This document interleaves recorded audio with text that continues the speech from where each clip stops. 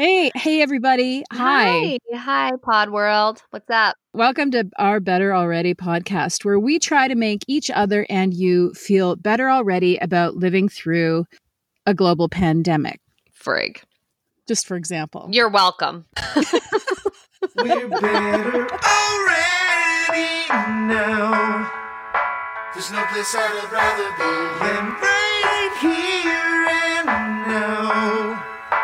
There's nothing that we need to be feeling alone about. We're together and we're better already. Hello. Good morning, late morning. Late morning. I know 10:31 a.m. This is just unbelievable. Kelly's in her happy place. Is she? Shannon's in her sad place. No, I'm just kidding.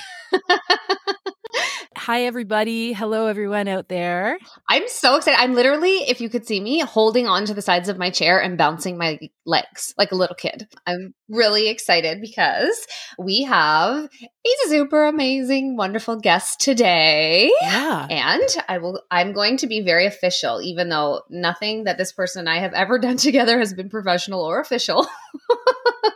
I am so happy for Kelly and I to be introducing my wonderful, beautiful, one of my oldest friends, Ian Lynch. And I'm going to read his official biography because he worked freaking hard for this and he deserves to have it read out loud. Ian Lynch is a comedian, writer, and on-air personality. He won London's Funniest Person in his hometown of London, Ontario in 2006. From there, Ian went on to win Toronto's Comedy Brawl in 2009 and an iHeart Jokes Award in 2012. Ian has appeared on several television shows, including Video on Trial, New Music Live, and Sex with Sunny Megatron. He is best known... Everybody's favorite. He is best known for his 5 seasons on MTV Canada's and Logo USA's One Girl, 5 Gays. He is currently an on-air personality on Energy 95.3 and Fresh Radio with Chorus Entertainment. I am so happy to welcome you here. Ian, say hi. Hi, thank you for reading exactly what I wrote. Isn't it so strange to write your own bio about anything? It just feels so, like they ask for it all the time and I'm like, it's just a Word doc, but it always makes me cringe when I send it. But I guess that is my elevator pitch. Yes. So happy to be here. I'm a fan. As you know, I want a t-shirt and a mug, so I'm just thrilled. We are so happy to have you here. And it's funny what you say that about the bios because Kelly and I are working on that. We're working on a website and we've been a guest on people's podcasts and we will continue to. Yeah, people ask and it's very uncomfortable. It's very uncomfortable. And for me and you, Ian, I'm not putting myself on the same pedestal as a professional comedian. But for people who naturally default to comedy, it's hard to be serious about yourself. Would you say? Oh, my goodness. Shannon, had you competed for London's Funniest Person in 2006, you would have kicked my ass. And I have no doubt about that. One of the best bios I ever saw was I was at a play. I think it was at like Second City. And everyone's writing their bios in the little pamphlet you get, the bill. And this one woman just wrote a recipe for a chocolate cake because I think she was bored and she was just like, preheat the oven. Like it was so funny because I just understand being so uncomfortable about talking about yourself. And I was like, that's great and useful. So, well, I just made a pie crust this morning before we came on. So I could just swap mine out really quick. Just pie crust. Yeah. Make that your bio. But it is honestly, let me just gush on you for 1 sec before we get into like the meat of it all. I don't want to cry off the top, but Ian Lynch, let me just say publicly to our hundreds of thousands of listeners that you fucking did it. You did it. You set that goal when we were kids and for everyone, how many people told you no in your life? How many people told you get a backup plan? How many? Oh my God.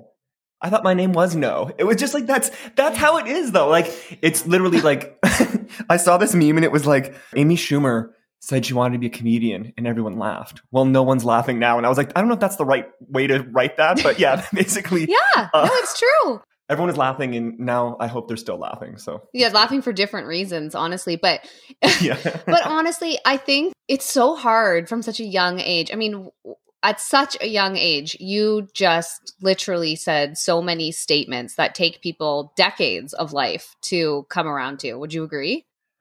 Yeah, but I just always felt that I didn't have as a young person, you know, the cards were kind of stacked against me in a lot of ways. Yeah, man. And I thought to myself, well, if no one else is going to believe in me, then I'm going to believe in myself harder than anyone else. And that will be it. And so I remember one time I tried out for the school play 5 times at St. Thomas Aquinas. Go Flames. And go Flames. And I made it to the last cut 5 times. And I remember I didn't make the play. And I was like, and it upset me because I was like, I thought I had what it took to be in a high school play, for God's sake. And I was like, okay. But then I still had all these dreams. And I was like, I remember driving in my Toyota Tercel. You know that Tercel had one headlight. Oh, I think you came out to me in that car. I did. A lot of things happened in that car. My brother lost his virginity in it, in Ottawa. And I was driving and I was like having this real like, you know, teenager emo moment, and Amanda Marshall's I Believe in You came on. I was like, that's it. I believe in me. And that was it. And that was like a moment that I was like, I'm just going to believe in myself so hard that no one can touch me. Like, hallelujah that you did, because honestly, I can't imagine you like being a bank teller or something. Like, oh my God. I'd probably have more money. You'd have some savings. Oh my goodness. Canadian show business is so hilarious that way because it's so competitive and you fight so hard and you just work so hard, and it's really funny. Yeah, it really is. It really is. It's odd that way. But yeah. My husband is a performer, music industry person. Wildly talented man. So my husband, though, on the point of theater, and I'm going to bring Kelly into this conversation in just a second, is him talking about, like how thankless it is to work in the Canadian music industry, and Ian in the comedy industry, performance industry, Kelly in the theater industry. So I think it was 5440. I'll double check with him. I want to say 5440 or possibly Prairie Oyster. Sometimes I get those bands mixed up. Some big band that you would have heard on the radio a lot of times. And when they weren't touring, one of the people in the band, the drummer, the bass player, somebody stocked shelves at Sobeys. I think it was 5440 because I remember Sean telling me stories about that. But he's worked with everyone, so who knows? It wasn't Michael Bublé, I know that. But it was, it just boggles my mind because I don't think people understand. Kelly, for yourself, all the accolades that you have, tell us about how that feels for you being a Canadian. And what would be different if you weren't Canadian? Like, would it be different in America for say? I don't know. Theater is, it's like the worst. I remember touring to school gyms. Often you do TYA, Theater for Young Audiences. And the number one question, like we'd have a Q&A at the end of some show that's about child poverty and is really beautiful and funny and delightful. And then do you have any like questions? And the number one question from kids was, do you get paid to do that? Yeah. Oh my goodness. Yeah. Do you get paid? We were always really wanted to educate the kids to let them know that, yes, like this is a paid profession. We do get paid. But the thing about theater, and I think it's probably the same for you, Ian, and we're really feeling it right now, is this crazy thing of you can have amazing lead roles at the Stratford Festival. Like if you get a job, you want it to be in rep at the Shaw Festival or the Stratford Festival because it's like a 6 to 8 month contract. And then there's no EI for those months off. People don't have a concept of how impossible it is financially to be an actor. And then once you have a family, it's even harder. So I think those things with the pandemic are really being re-examined because the other thing about the theater way of doing theater is they expect you to work. And I don't know what your hours are like, Ian, doing all the TV and web stuff, 6 days a week, 12 hours a day. That's the expectation when you're rehearsing and teching or you're in rep. That has to change. And I feel like there's this sort of feeling among the theater community. Let's not go back to that. There's so much wrong with it. And these things are being revealed right now. What's it like for you, Ian, working at home, getting to do that? Is it good or bad? Like, what's it been like for you? Oh, so much to say here.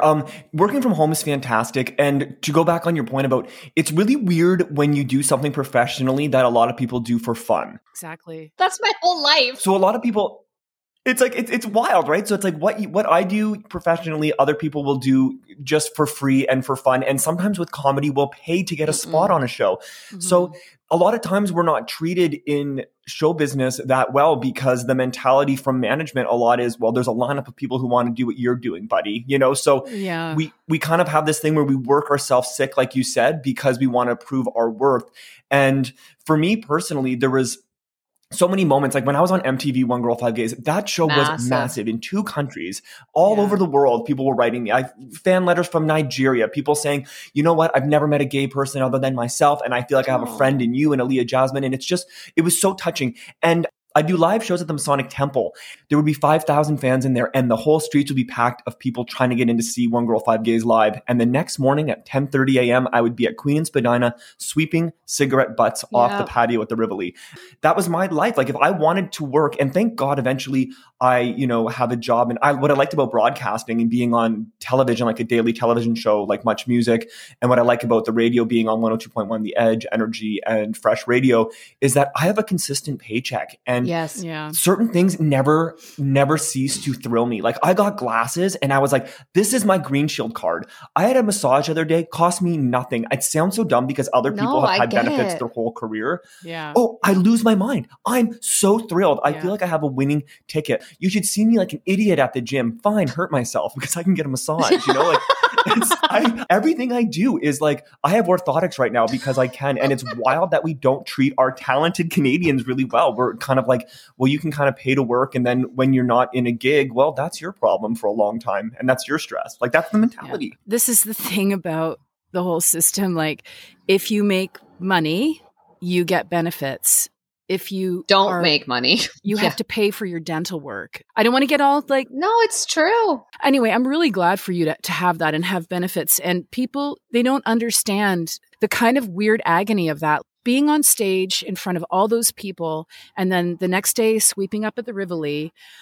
I know that feeling. It's heartbreaking. Yeah, it's bad for your mental health. Like it can really mess with your mental health. Well, it's interesting. That's what I was going to say because also I don't like to speak for my husband, but I do spend a lot of time talking to him, and mental health is very important in our family, and it's often at the forefront of a lot of what's going on for us.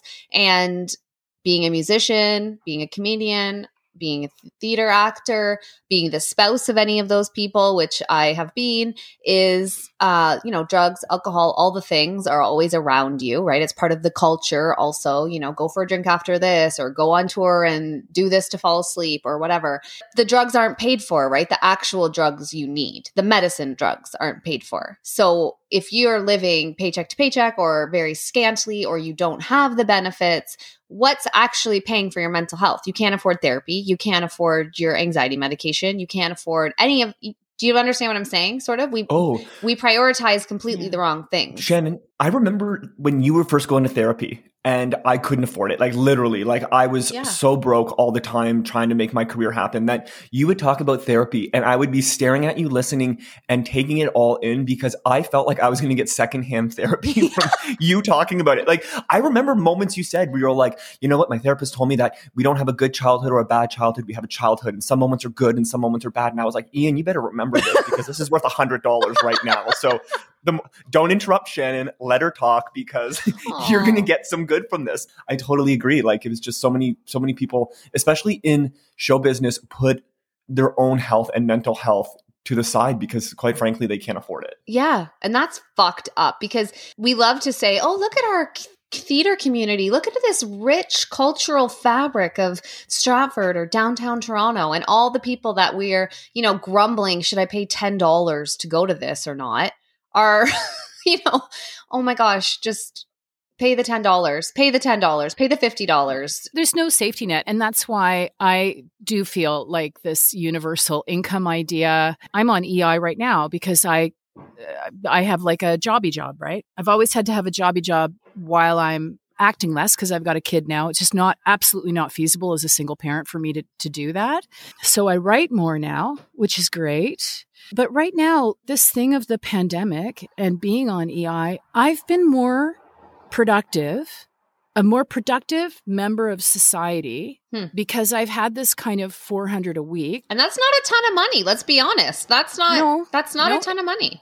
It's not a ton of money. I mean, we're doing this podcast, right? And I like to think that we're putting something out there in the world that's helping people. And the theater project I'm doing, I would never be able to do. I would never be able to invest in all the conversations I've had with people over the age of 70 in the last 3 weeks to talk about how they're doing. you know? But anyway, enough about me. Here's my question for you two.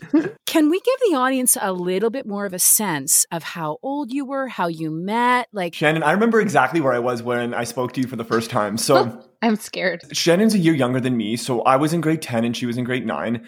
Shannon was this beautiful blonde girl and she had a beautiful brunette friend, and it was very Betty and Veronica. And everyone loved them, and Shannon was very funny, and everyone knew Shannon was funny. And Shannon had like this sense of humor that we know and love today at like 14. Like it's never like Shannon's sense of humor has been on par the whole time. It was never down. It was always up. Very, very funny. And Shannon had this amazing confidence to herself. Like I've never met a 14-year-old who really didn't give a shit when anyone thought about her like Shannon did. Like it was amazing. And Shannon's locker was on the first floor near the guidance counselor. Right beside. I think. Right beside it.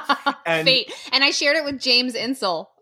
Yes, who is actually on Canada's Drag Race as Jimbo. So this is a real moment here. We're having Canadian celebrity moment, if I ever felt one. Ontario represent. Yes. He goes on to marry Sean Creamer. Wow. Like this girl was going places. So I walked up to Shannon's locker and I said hi. And Shannon had a picture of Mark Wahlberg in his white Calvin Klein briefs in the locker. And then she opened it up and she looked at me, pointed at Mark Wahlberg and said, "This is Mark. You can call him God."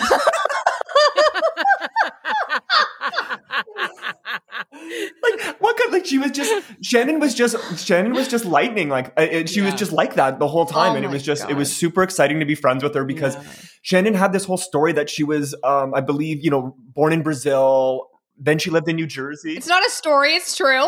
No, but that's your life story, right? Yeah. You're born in Brazil. You're in New Jersey for a bit, I believe. Yeah. And then you came to London. Like, what a weird last stop. But still, like, it was just going down. We're at the end of the line. Shit stops here. And that's the first memory of Shannon. And then Shannon has a way of dancing that like there's if you've ever seen someone dance and it's like pure joy, like when like, and I mean this because it looks good. It's going to sound like it doesn't look good, but it doesn't look good. When a kid is dancing and they're just happy and they don't care what they're doing, they're just moving because they like the sound of the music. Shannon danced like that, and that's how she won Best Dancer at St. Thomas Aquinas. So that's how she won. Yeah, and my kids to this day don't believe that I won that award because they've seen me dance the way Ian's describing. It's sometimes like people have called me Elaine from Seinfeld, like things like that. It's pure joy is what it looks like. It's great. I don't give a shit. I like it. And I dance almost every morning on my Instagram, my personal Instagram. Most mornings I do. You do. And that's right. People like it. I don't care. People write me and they say, I was going to hit the snooze button, but I knew if I opened my Instagram, I would hear your song of the day, or I would, whatever, not to toot my own horn. But I think when you genuinely do something that makes you feel good, it makes other people feel good. There's no faking that. And I just play whatever song is in my head, whatever song comes on shuffle. It doesn't matter. And so thank you, Ian, for sharing that. And pleasure. I want to add to that because our podcast is about friendship, Kelly and I, at the core, really, as we evolve through COVID, all these things. Really, what holds us together is friendship making you feel better already, and having the people in your life that you can do these projects with and that you can call up when you're sad or broke or happy or whatever. And Ian, for me, is one of those people. So when Kelly and I were talking about who should we have on and who has interesting viewpoints, I immediately thought of Ian because A, he's one of the most creative people that I know, and B, I knew that he would do it. And when I met Ian, so this Betty and Veronica thing that he's talking about, this woman that I was friends with in high school was beautiful, like head turning beautiful. Would you say, Ian?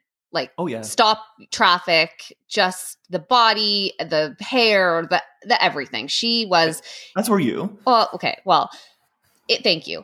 But in high school, she was, if you could pick a dream role to play, she had it, right? And I always felt kind of like the foil to her, like pretty enough, cute enough, but funny was my thing. You could look at her, but then I would like entertain you. But you could talk to Shannon, yeah. And she was smart and funny too. Not to knock her personality, but really having people like Ian in my life conversely also felt special because Ian, I don't know if you would agree with this, but you were very popular. Would you agree with this? Yes. Yeah. Okay. So he's like, yes, I would. Well, because it's the truth. Yeah, it was the truth. And We popular. were twins. There was two of us. You could divide and conquer. It was easy. Ian is a twin, right? Is a twin. Still am. Okay. So him and his brother are still, to this day, friends with all the people that we were still friends with in high school. Like, we existed in this weird magical time where everything clicked. We just had a lot of fun. Sure, there was definitely dramas and tears and people puking in bushes and all the high school things, and people didn't get invited to parties, I'm sure, at certain points. But looking back, it was just pretty loving, would you say, Ian? It was. And honestly, like, truth be told, like, high school was supposed to be difficult. And of course, there was drama and there was stupidity and all that kind of stuff. But at the end of the day, I'm one of these idiots who had like a really good time in high school, a great time in high school. And I'm really, really blessed for that. And I know that's not the experience for a lot of people. Agreed. And so I kind of feel very lucky for that. For some reason, like, that school had heart. Like, there was something about it. Like, everyone, like, there were a lot of good people at that school. And like you said, like, I'm still friends with, I have new friends as well. I haven't like, nope, Ian has 4 friends. That's it. Me, his twin brother, his partner, and his dog. That's it. Yeah, exactly. They were really good people. And yeah, it was a great time. And like, at the end of the day, I always look back on high school with a big smile. So I'm super lucky. Yeah, we were very lucky. And so yeah, that's kind of how we met. Does that answer your question, Kelly? Yeah. So your first memory of Ian is the same one? I think I knew who Ian was before he spoke to us because he was a year older, right? So he was like cool. He definitely made his mark in the school, him and his brother. And people don't believe this, but I don't see myself as that pretty or that cool in any way. Like, I really, truly don't. So I always assumed everyone was talking to me either because of my really pretty best friend or because of who my boyfriend was at the time, or now because of who my husband is. I've always kind of felt like a tag along in a lot of ways. So I always assumed that's why people were talking to me. So I don't really remember the encounter that Ian's talking about, but I think what I remember is when I finally made it to the place in Ian's life where the two of us were friends enough to just hang out, the two of us. Yeah. I always felt really special in Ian's presence. Like, I always knew that being friends with Ian was special. And that, just like he said, like that story he said of listening to me talk, he listens to you talk. He remembers. If you tell him something 6 months later, he will ask you about it. To be honest, my memory, it's a blessing and a curse. Like, I literally can remember everything and it's bad. Like, I can remember like basically conversations that went on in high school and like everything everyone said. But then sometimes if like you ask me my postal code really quick, like I just be like, give me a sec. So yeah, so that's sort of it. And we just managed to stay in touch over the years. And I am a comedy fan. I love comedy. I love comedy shows. I love comedians. I just am really into that world. I think in another life, another world, another time, I would be a comedian. Not this one. Don't even bother saying it. That's not what I want. But I support comedians. And my husband always says comedy is actually, in our opinion, the hardest performance art because you literally have nothing, just yourself. And when you tour, it's just yourself. There's no band. There's no production. It's just you. And it's so brave because often you're making light or making comedy out of the darkest moments of your life. I think that's where really good comedy comes from. And Ian is particularly gifted at that. Quick plug for your newest comedy album. Can you tell us where people can find that? Oh yeah, you can find it on Spotify and all those great places. It's called Dare to Dream. And then I'm Ian Lynch. I don't even, comedy albums are weird though, because like people don't listen to it often, right? Like, it's just like people listen. It's always, I forget that I have a comedy album sometimes. Well, but yeah, I do have one. Very funny. It's not for children, but no. I was also at that recording. And you can hear me laughing. If you, I can hear you if laughing. you hear me, if you know my cackle from the podcast. So I just also, what I'm saying is I love supporting art too. So the fact that Ian always had something to invite me to really helped our friendship sustain over the years, because maybe we hadn't talked in a while, but if he invited me to something, I would go to it and then I would get a chance to see him for the most part. So yeah, that's sort of that aspect of it, I guess. Shannon, I bet you've got stuff on your list you want to. I do. Okay. So I 100% want to, because Kelly and I always ask people this, if you can tell us, encapsulate for us where you were. What's your first COVID memory? Like what's your first take of the pandemic? Oh, okay. So on top of working for the radio, I'm also a spokesperson for the Canadian Kennel Club. So I write blogs for the Canadian Kennel Club. And I also go to New York to report Canadian wins for the Westminster Kennel Club Dog Show. If you've ever seen the movie Best in Show, that is not a comedy, that's a documentary. That's literally and the Mayflower Dog Show is based on Westminster. So it's this big, huge dog show, the best of the best in New York City. So people come from around the world, but it's mostly Canadians and Americans, and they have this big dog show. So I report on it. So I was in Manhattan doing my yearly, 5-6 days in New York covering the dog show. What a dream. Side note, what a dream. It's a great little gig. I'm super blessed. So I go in and everyone keeps asking in the airport if I've been to China. And it just seemed odd. Like every stop, it was almost like, have you ever been up the CN Tower and there's like every 4 feet, there's an employee being like, turn right here. It was like that. Like it was nonstop. Like, have you been to China? Do you have a fever? And I kept asking, I was like, no, what's happening?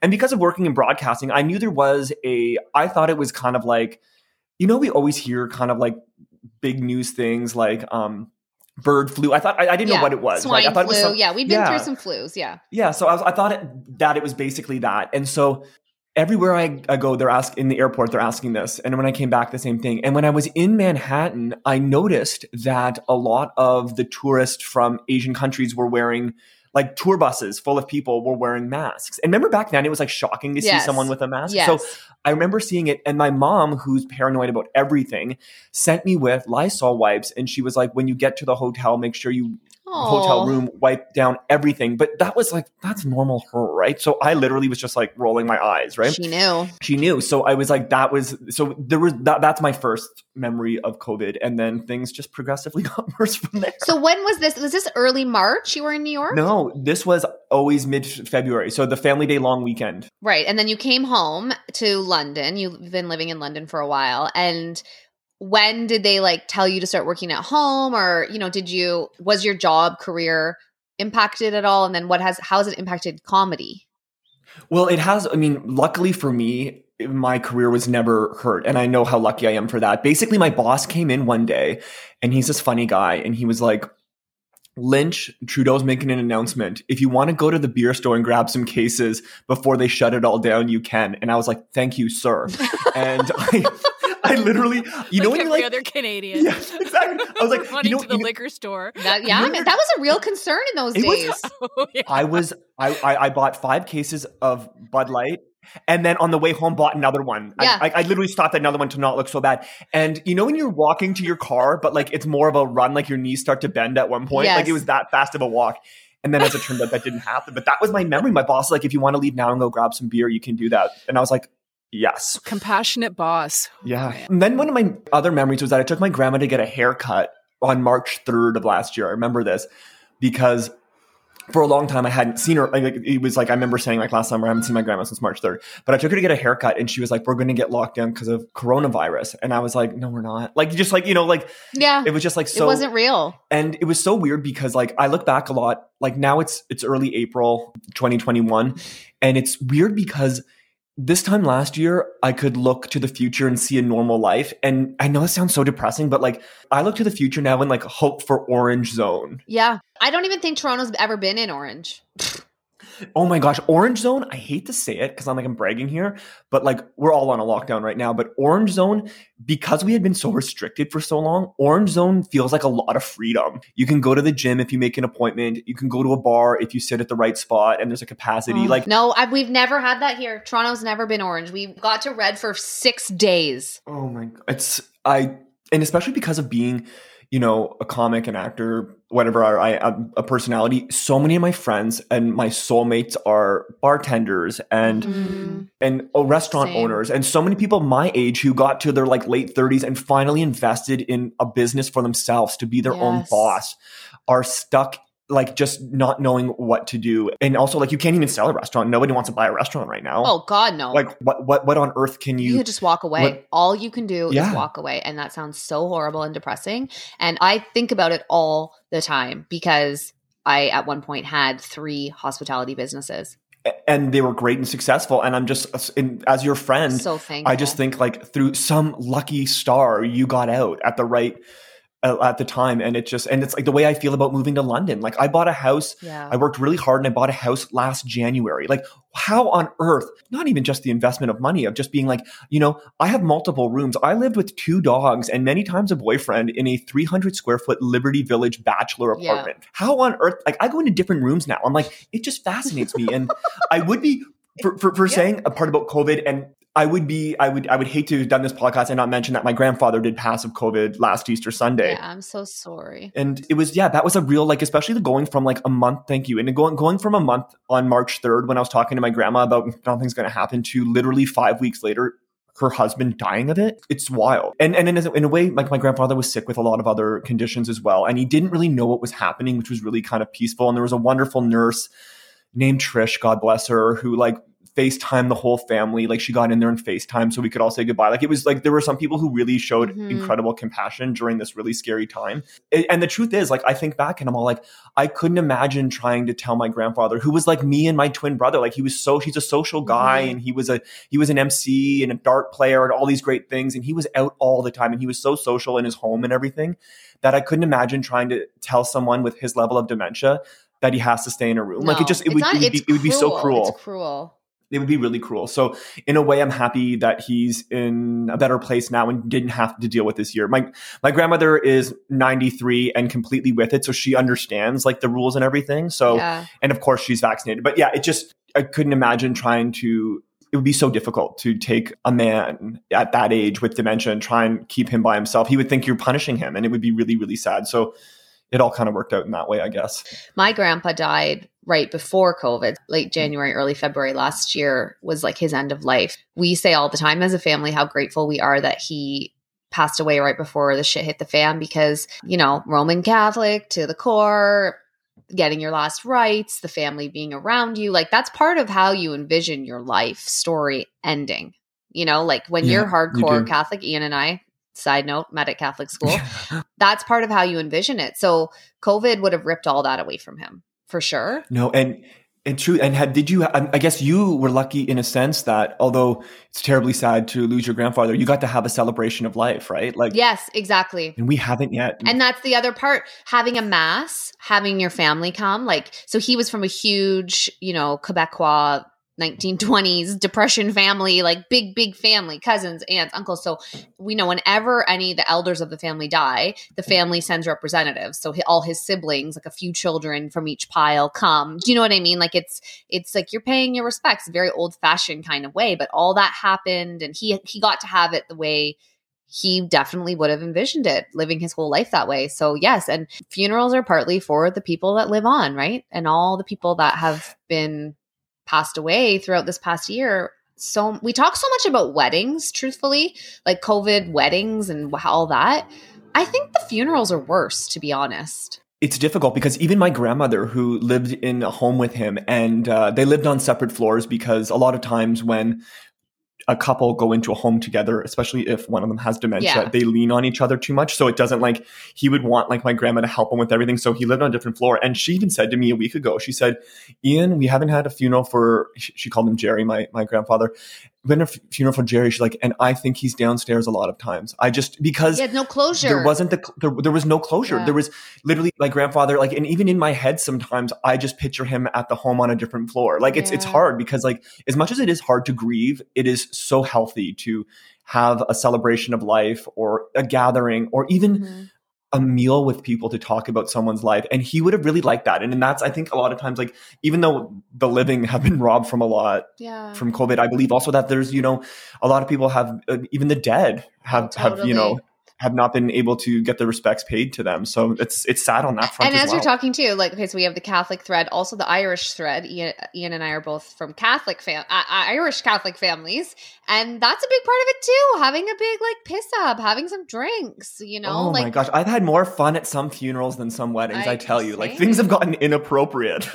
So amazing. I'm sure we're getting close to our time. So what we always do, Ian, and I know you listen and you're so fucking amazing for listening and telling us that you like it and it means so much, when you put out something creative in the world, like having people tell you that it's good means a lot. So thank you for that. Well, I bought a black Roots tracksuit because of you guys. I listened and I said, you know what? These sweatpants aren't showing off my best self. To the outlet we go, which is not far away from here at my house. And I bought a all black Roots tracksuit. And how good do you feel? How good do you feel? Give me money, it says. That's what it looks like. That's what I look like. It says, I attract great things because I have this great tracksuit. You're like, listen, I fucking am wearing sweatpants, but they're nice sweatpants. Okay. Like I care. They're sweatpants that say I care. Head turning sweatpants. So you know that every week we do sweet and sours. So we haven't heard from Kelly in a while. Kelly, do you want to kick us off with a sweet and or a sour or a sweetie sour? Hello? Did we lose Kelly? I thought I hadn't heard Kelly in a while, and I was like, she is a great listener. You know what? I actually, I was wondering why you guys weren't letting me talk. I had my mute button on. You were on mute? Oh my gosh. Because my Mac laptop fan was going berserk. I had to rearrange my whole like tapestry office and get it out of here. So when you were talking, I was like, yeah, like rituals have been ripped from us. I was going, why aren't they letting me talk? We couldn't hear you, Kelly. I was thinking like, Kelly, where is she? Oh no, Kelly, I literally was thinking like, wow, she's an incredible listener, but this is also her podcast. No. She needs to say something. Oh no. Okay, whatever. You two are the fastest talkers I've ever heard in my life. I'm like, whoa, they're ripping. But I was going to say, I'd love to hear Ian's sweet and sours because he's our guest and he's the most important person today on the podcast. So, do you mind if my sweet and sour is kind of silly and stupid? Do you mind if I? No, please. Okay. So I'm super thrilled to be doing a sweet and sour with you guys, and mine is so ridiculous. I love all animals, and I'm very, very I'm fascinated by them. I have 3 dogs, a pet bird. I offer 5 different types of seed in my yard to the wild birds. So I just love all animals, and I got it in my silly little head that I needed to attract blue jays to my yard. I wanted blue jays. I wanted to see blue jays. Yeah. They're beautiful. Every time you see one, you're like, wow, it's a blue jay. So I research it and find out what they like. They like sunflower seeds and especially peanuts in the shell. So I go to the store, get them name brand planters in the shell. You should see me with my little flip-flops running out there in the middle of the night. I work from home and I look out this window. So I put little peanuts in shells all over the fence, all on top of the shed, you name it. And eventually the blue jays start coming. And the extra sweet to this was they made a nest in my big evergreen. And I'm thinking, wow, Ian, you did it. Here comes the sour. Uh-oh. Have you ever heard the sound of a blue jay? No. Oh, horrendous. Oh, no. Horrendous. All day long now, I have this headache. That's because right. they're horrendous. I'm all like, what was... Be careful what you wish for, is all I'm saying. Because I was so excited that the blue jays mated, have a nest in my evergreen, and now they can't get away quick enough. I'm literally like, I mean, I'll still give them peanuts because I'm not cruel, but I'm like, I don't know what I got myself into. All I can hear is blue jays screaming outside my window now. It's so funny. Oh my God. But yeah, be careful what you wish for. That is absolutely hilarious and the most Ian Lynch thing I've ever heard in my entire life. Well, let me just say Ian, because I was trying to say it earlier, but I was on mute and I didn't know it. We're so sorry, Kelly. And that's also the very Ian and Shannon thing, to just be like, forget it and keep going. Something seems wrong. The floor is ours. Plow ahead, Ian. No, I did. I was wanting to offer my condolences because did you hear any of that? No. Okay, well, my bitch. No, I was trying to go, it's not funny. I'm so sorry that happened and that you lost him. And thank you very much. That's so kind. So do you have anything else you want to say, add anything, Ian, anything you want to plug, anything you want us to any social media you want us to visit? No, you can catch me everywhere at I am Ian Lynch. If you want to see what I look like, that's what I say on the radio all the time. He's gorgeous. Gorgeous. Be careful what you wish for. Gorgeous. Ian, I could literally talk to you for 100 hours. I feel the same way about you too. Oh, and I love you and I miss you and your brother. If we would be remiss if we don't say hi to Nolan as well. Absolutely. I miss you both so much. And I honestly just thank you from the bottom of my heart for always being so supportive. Yeah, you're such a supportive friend. My pleasure. And thank you for being just the same. True. Okay. Well. Okay.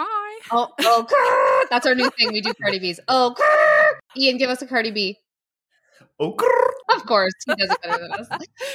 Okay, thank you, everybody. Thank you, Podworld, for listening. You know you can find us, betteralreadypodcast@gmail.com. You can email us your sweets and sours. Should you choose to remain anonymous or not, we can read them and share them with the world because sharing is caring and it helps everyone feel better already. Love you. Yeah. Love you. Bye. Bye.